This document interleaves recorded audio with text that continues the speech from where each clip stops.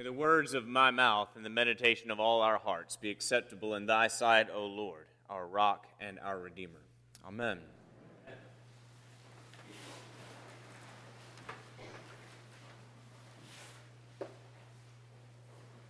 As Ash Wednesday has been approaching and these readings have been on my mind, I've found myself wondering about King David. King David was the author of our psalm, Psalm 51. And specifically, I've been wondering if from his place in heaven, the great King David has looked down upon our world and thanked God all the more that he did not live in an age of social media. So we're going to be looking at Psalm 51 today, which David prayed in response to what might be called the most heinous and the most famous sin in all of the Bible except for the crucifixion. And that is David's sin with Bathsheba.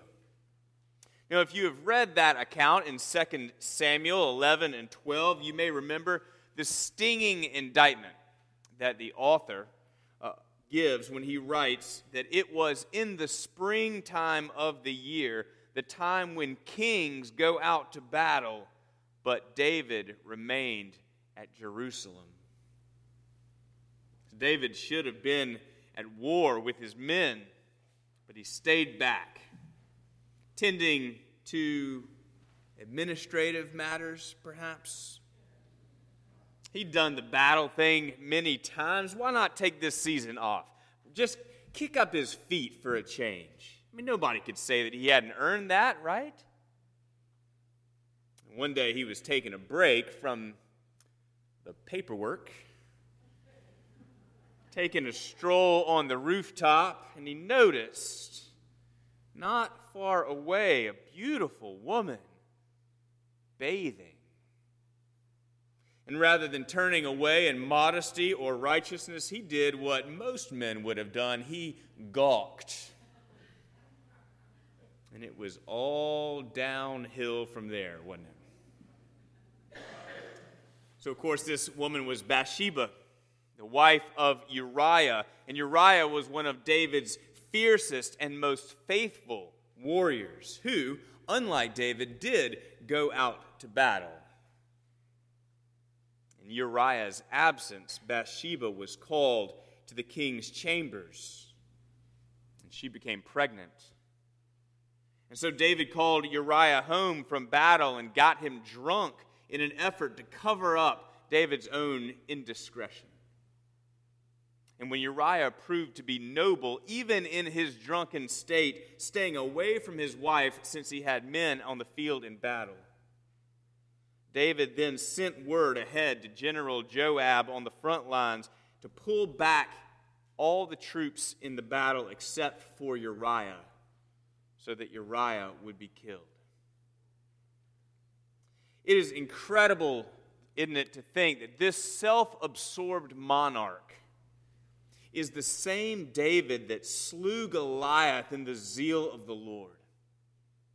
The same David that danced before the Lord. The same David that God himself called a man after his own heart. I mean, if David had lived in our age of social media, the internet would have exploded with outrage from CNN and Fox News. Tweets and blogs and Facebook posts and unmitigated scathing comments under the online news articles, all calling for David's resignation, if not his head. But as it was, in his culture, hardly anybody noticed. Hardly anyone dared to question the king. In fact, it may have been spun as a kindness, a gesture of honor to the fallen warrior Uriah that the noble and grateful king had brought the poor widow into his house. David was the king.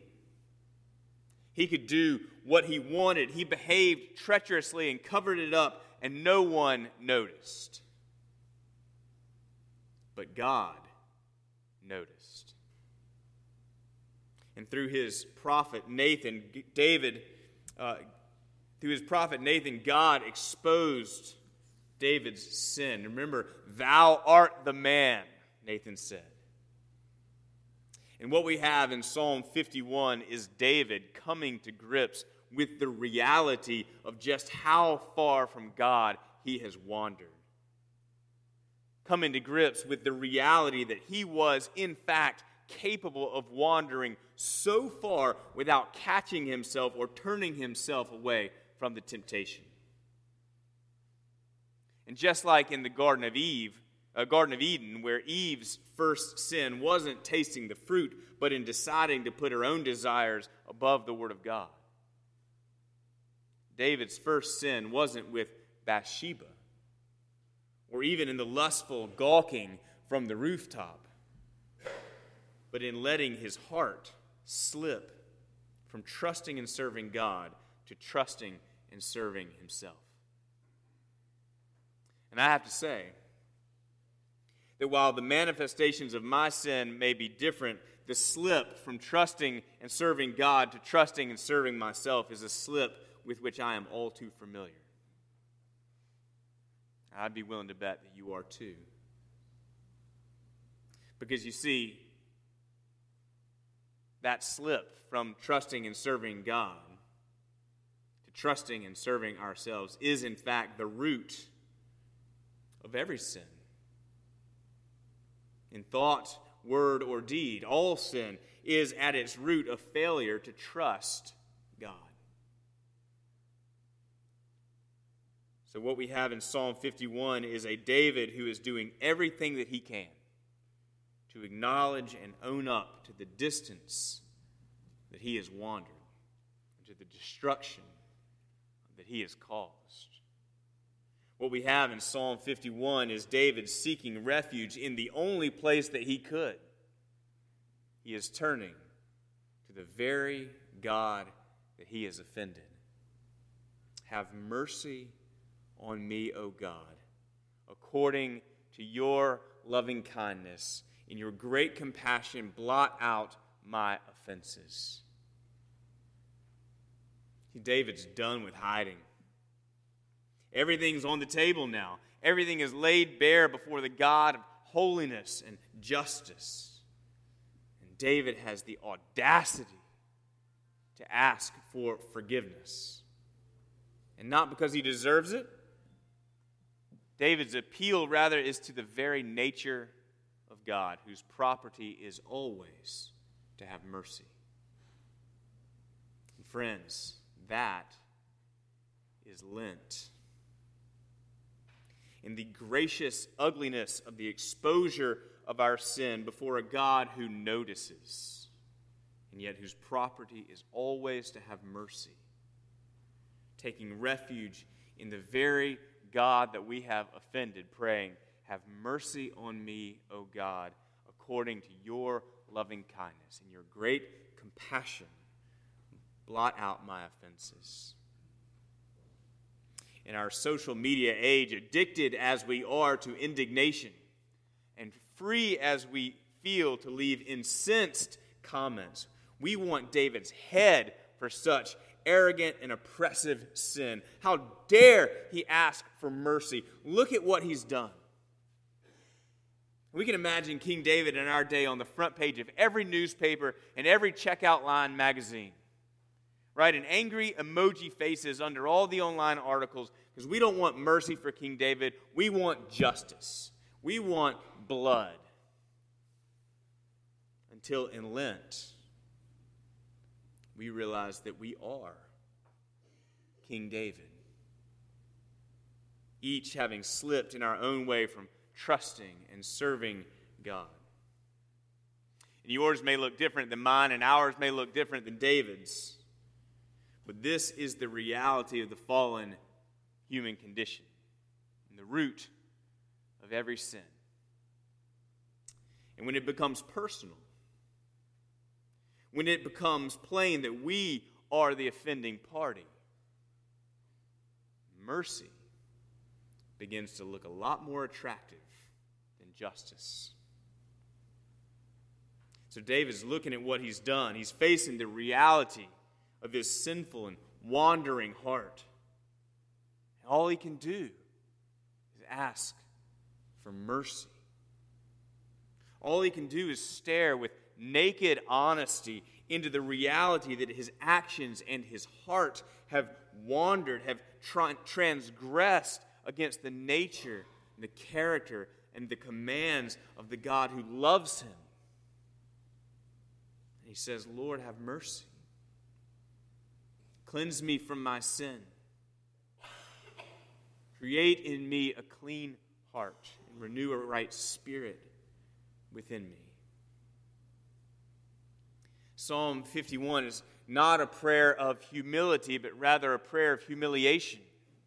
The plea of one who has fallen from the high rooftop of his self-righteousness with his only hope that he will land in the net of God's saving grace.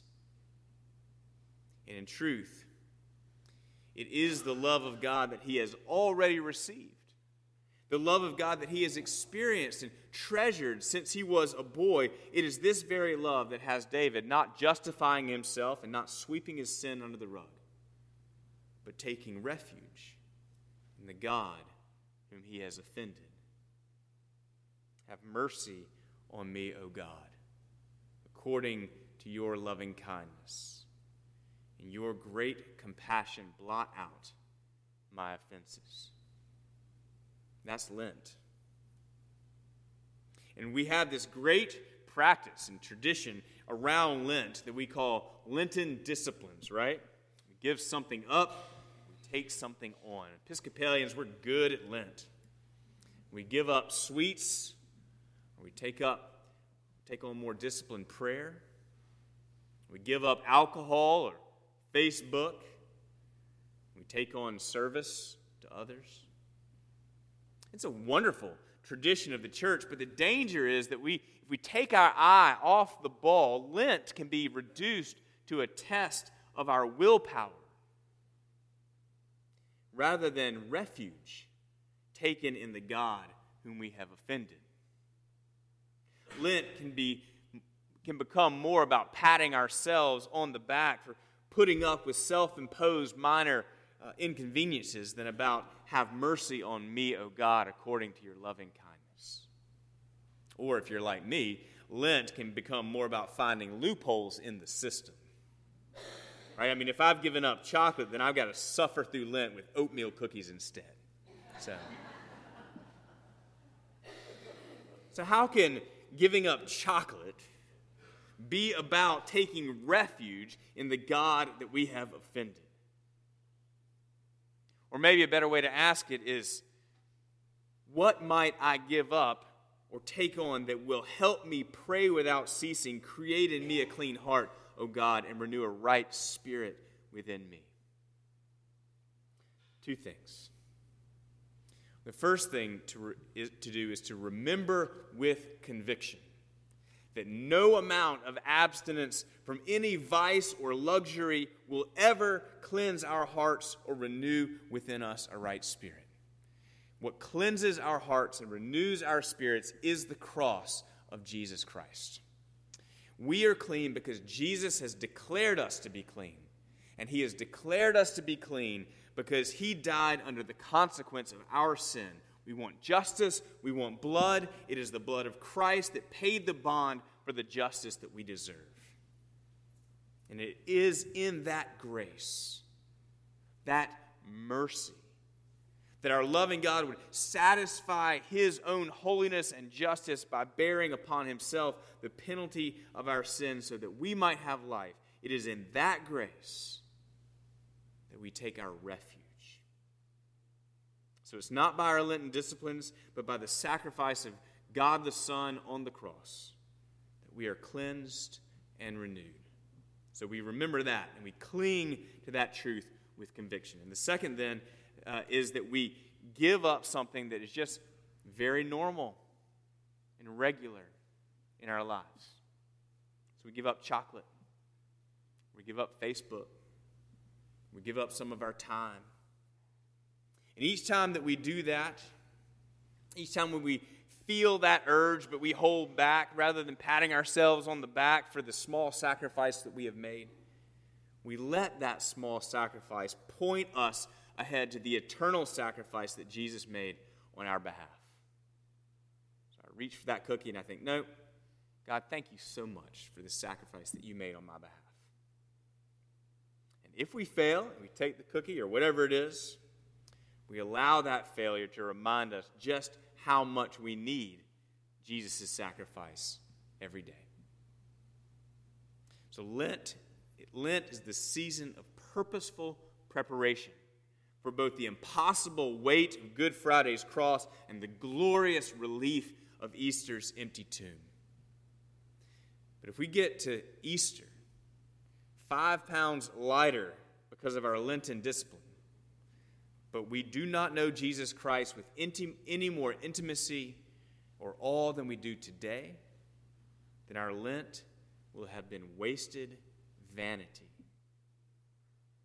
And yet, if we rest in the reality of the love and the mercy of Jesus Christ, and from that sure foundation we stare with purpose and courage and naked honesty into the reality that our hearts have transgressed the nature of God,